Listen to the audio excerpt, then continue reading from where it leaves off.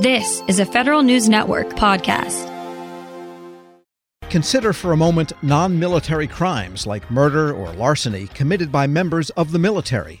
It looked like smooth sailing this year for a bill that took prosecution of these crimes out of the chain of command. The legislation has more than 60 sponsors in the Senate and heavy support in the House. Then the letters from top brass started coming in.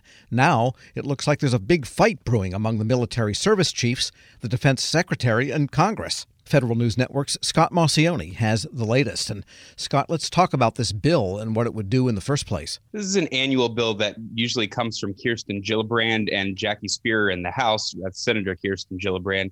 And it's mostly catered towards sexual assaults. It's trying to take the sexual assault outside of the chain of command because they had seen in the past that a lot of sexual assaults were not being prosecuted the way they should be. They weren't necessarily going to criminal situations and more intra-platoon or intra-unit disciplinary actions or being swept under the rug. So this would have created an independent civilian role that would take these situations, look at them, and decide if they should be prosecuted, and then also prosecute them. One thing to remember, and a lot of the experts that have weighed in on this issue, is that commanders of units and commanders of commands are not lawyers. They're not, versed in law necessarily. So having them adjudicate certain things tends to be a little bit out of their wheelhouse. All right, so it looked like this bill had a good chance of passing. Now, what's coming from the chiefs of the services? That's right. Well, this bill, first of all, was suspiciously held up. You'd think after having 66 co-sponsors support in the House that ranking members and chairmen of committees would want to rush this through and say that they passed something. But Jack Reed, the leader of the Senate Armed Services Committee, did not bring it to the Senate Armed Services Committee. And we saw now that ranking member Jim Inhofe had solicited letters from all of the military service chiefs. And, their gripes with this kind of range in really a lot of different ways. The chairman of the Joint Chiefs of Staff, Mark Milley, said that his professional opinion was that removing commanders from these decisions would have adverse effects on readiness, mission accomplishments, and good order and discipline. Now, no one has necessarily defined what this good order and discipline is, but it comes up a lot in these different letters. The Army Chief of Staff, James McConville, he said that he also felt that this would, hinder some of the issues with good order and discipline. The Chief of Naval Operations, Admiral Gilday, he also said that, he did not support taking all of these crimes out of the chain of command and that they can't prosecute their ways to fewer cases. Rather, the efforts need to begin far left of the crime and involve a cultural transformation and education, leadership, accountability, and those sorts of things. It is important to note that the Air Force Chief of Staff, General C.Q. Brown, seemed most open to this bill, stating that removing elements of authority will likely create some risk, but risk needs to be taken if they want to actually create some difference. Got it. And then enter the Defense Secretary, Lloyd Austin, who is, I guess, between two opposing forces right in the middle there. What is he saying about all of this? Right. Well, one important thing to note is that, the military service chiefs did not say they don't think that taking sexual assault out of the chain of command is a bad idea. It's something that they're open to. However, the other crimes were the ones that they were most opposed to.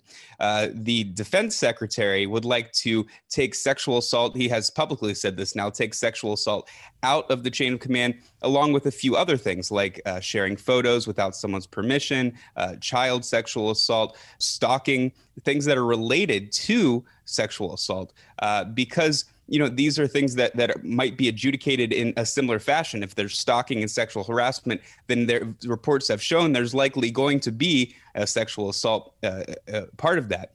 The fact about this is that reporting of sexual assaults is bad. The climate is bad, which we've seen from the Fort Hood review in the Army and from other reviews. The trust between leadership and service members is not very good right now. And women and service members do not feel safe in a lot of instances. And that's where there is this tension because you're expecting these leaders to take care of their service members. However, the leaders are not necessarily doing that, and they think a civilian prosecutor might be able to do that better. We're speaking with Federal News Network's Scott Maucione. So if it was restricted, this bill, that is, to only taking sexual assault types of crimes out of the military chain of command, that could be complicated because suppose one service member commits a sexual assault on another and at the same time steals the cash from their drawer next to the bed or something like that. Then you've got both a sexual assault and you've got a larceny, a robbery happening also, and two crimes. And one would be inside, one would be outside. I can see a lot of complication if it's divided that way. Certainly, there would definitely be a lot of complication. And there's also a complication when it just comes to looking at what this court might turn into. Kirsten Gillibrand's concern is that this is going to turn into a pink court where, the military members, it will get this sort of stigma where it's just a place where women can go to air out complaints to men instead of having it be a real, quote unquote court that has actual powers. This would just be the only sexual assaults court that there is. And then everything else goes through the regular chain of command. It would just sort of take away some of the gravitas behind what this court actually meant. The other thing is that some of these crimes are related, as we mentioned earlier. So if you are sexually harassing someone, that's very closely related to sexual assault and might help that case. And then finally, as we mentioned earlier, these commanders are not lawyers, and it may be better to have a lawyer adjudicate these, and where service members might feel safer dealing with these sorts of issues. But isn't the JAG Corps? That's lawyers. That is lawyers. You're right. But, a lot of these things stay within the chain of command, and, they are, and who decides to bring these to the JAG lawyers happen to be commanders sometimes. And this would give an avenue to certain service members to just go to an independent prosecutor and, have them adjudicate things in a way that they feel is fit. Well, I wonder if anyone's proposed a third way where when sexual crime seems to have occurred or is alleged to have occurred, then the commanders should be strongly encouraged to bring it before the judge advocate generals. Yeah, that could be an option. And, I have a feeling that if this bill makes it to markup or is somehow folded into the NDAA, there's going to be a lot of debate around it, and there's going to be probably a lot of changes. I don't think that it's going to end up the exact way it's written in the bill, considering the high-powered people who are pushing against it, those being the leaders of committees and the service chiefs. But this is something that we might end up with a watered-down version that will definitely change the Uniform Code of Military Justice. And it may end up being something like a trial period, which is something that Army Chief of Staff General James McConville had suggested in one of his letters. Federal News Network's Scott Maucione, thanks for that update. Thank you. Check out his story at federalnewsnetwork.com. Welcome to the Lessons in Leadership podcast. I'm your host, Shane Canfield, CEO of WEPA. I'm thrilled today to be joined by Rick Wade, Senior Vice President of Strategic Alliances and Outreach at the U.S. Chamber of Commerce. Previously, Rick was a Senior Advisor and Deputy Chief of Staff to Secretary of Commerce Gary Locke. He worked closely with the Obama administration, and he also worked with Commerce's Economic Development Administration to foster regional economic development in distressed areas, and with the Minority Business Development Agency to create jobs through the growth of minority-owned businesses. He received a BS from the University of South Carolina and an MPA from Harvard University. Rick, welcome, and thanks so much for joining me. And thank you so much for having me. Look forward to the conversation. Rick, in today's environment, leaders have had to adapt and find new ways to lead with transparency and empathy. But can you tell us a bit about how you've adapted your leadership style? This past year has clearly presented some unique challenges that certainly me or I as a leader have had to adapt. You think about a pandemic, for example, that has placed us in probably one of the most challenging circumstances is sort of lead in a virtual world now. I've not been in my office for nearly a year. And the idea that we don't have the human interaction, which I think is very important when you think about the empathy that is a very important value of leadership. So trying to lead from a virtual environment, Shane, and be empathetic and be sensitive to the needs of others has presented a terribly difficult challenge. One of the other defining moments, I think, in our time that has dictated a change in leadership, if you will, was the murder of George Floyd. I think it created a whole different consciousness in America, and certainly within me, about the importance of being empathetic in the way I lead, to be inclusive, to lead in a way in which you're very sensitive to the impact of your decisions on others across our community. So it certainly has been a challenging year to adapt, but I'm happy to say that I'm still here and we're moving forward. Perfect. Throughout your career, what have been some pivotal moments or lessons learned that have shaped the leader that you are today? There have been so many moments, Shane. I grew up in rural South Carolina, quite honestly, at a time when I saw what legal segregation was. I wasn't able to go to an integrated school until middle school, being bused across town. And I remember, as strangely as it may sound, in 1979, I wanted to run for vice president of my student body at Lancaster High School, a rural school. And I had to run on the ballot as vice president black, literally. And there was another candidate who ran as vice president white. And the irony of that story is that the following year, I ran for president and I won overwhelmingly.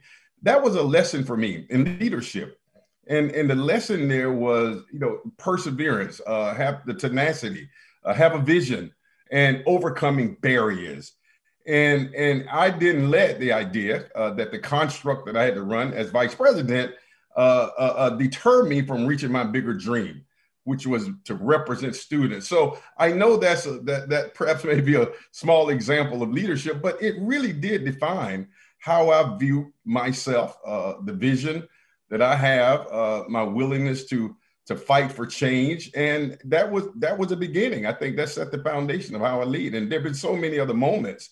One of the most defining moments for me personally was the massacre at Mother Emanuel Church in Charleston, South Carolina. A very close friend of mine, Senator Reverend Clemente Pinckney, who lost his life.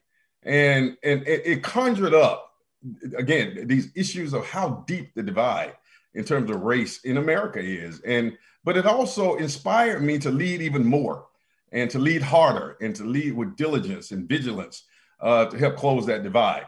So there have been so many defining moments in my career. I will tell you, even after the murder of George Floyd and my role at the U.S.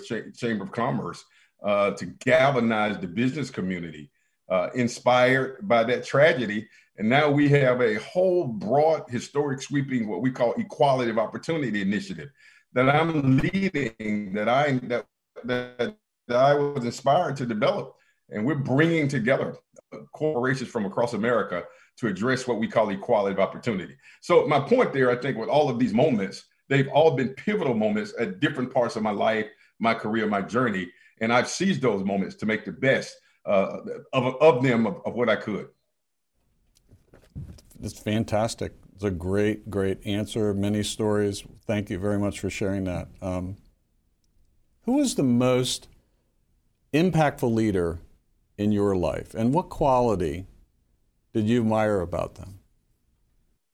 I can't say that I had just one, but I would tell you the one person whose historical leadership has inspired me the most, and that is the leadership of Dr. Martin Luther King Jr. And there's so many attributes there that are consistent with my values. But the one part of his leadership was vision. And I mean, the idea that you can have a dream, which we often define and think of his big "I have a dream" speech. But I think that's a really important attribute of leadership, Shane, that you can sort of see beyond the challenges of today and see a better future for people and for yourself. So the idea that leaders have vision, despite the challenges, is seeing a forest despite the trees, is seeing an opportunity despite the barriers. And that attribute, I think, is one that I embody. I mean, I'm very optimistic, despite the challenges, despite the circumstances. So the whole notion of vision was a very important attribute that I learned and that I've tried to emulate from the leadership of Dr. King. Wow, fantastic. And as someone who's got an extensive background in federal service and out of federal service, what advice would you give to feds looking to develop leadership skills. And you can talk about mid-career, senior career, early career. What comes to mind there? Yeah, listen, I mean, you're aware that I had the fortunate opportunity. We didn't have a Secretary of Commerce when President Obama, of course, I served as one of his senior advisors, was inaugurated. And the president asked me to go to the Department of Commerce to hold the fort down. And that was one of the most exciting experiences in my entire career, not just for the title and the wonderful experiences, but I understood the value of federal employees. And folks forget sometimes, Shane, that we political appointees, we come and go, but the folks who are grinding every day, who are at their desk, no matter rain, sleet, or snow, who bring innovations, but yet don't get the credit for it because the political appointees get all the credit. I think I learned something about the humility of being a leader.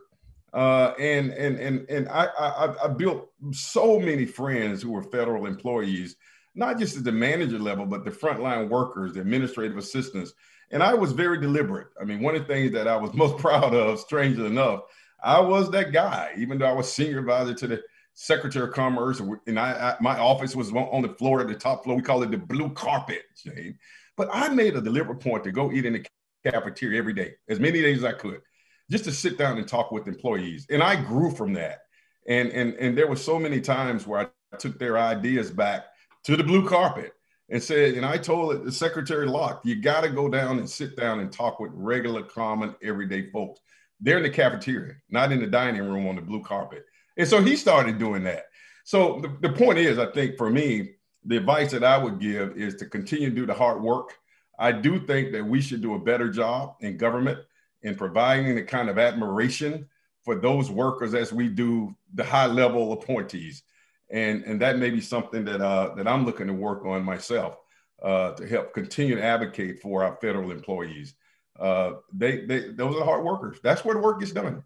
And so I think that's a lesson for me. If there was some advice and counsel I could give, is to continue to do your work, but we have to do our work as leaders of these agencies to create ladders of success and reward and admiration for the hard work that they do. Rick, thank you very much. You've inspired me. These are tremendous insights and stories. I love every single one of them. You've got a fascinating journey in leadership yourself. And thank you very much for sharing that with us today. Well, thank you for the opportunity. Thank you. I'm Shane Canfield, CEO of WEPA. Thank you for listening to today's Lessons in Leadership podcast. And until we see you next time, take good care. Grab a 30-day free trial of Live by Live Plus, and you'll get unlimited skips, commercial-free music, and all of the podcasts and live streaming events you can handle. Visit livexlive.com/podcast1 to learn more and start your free trial.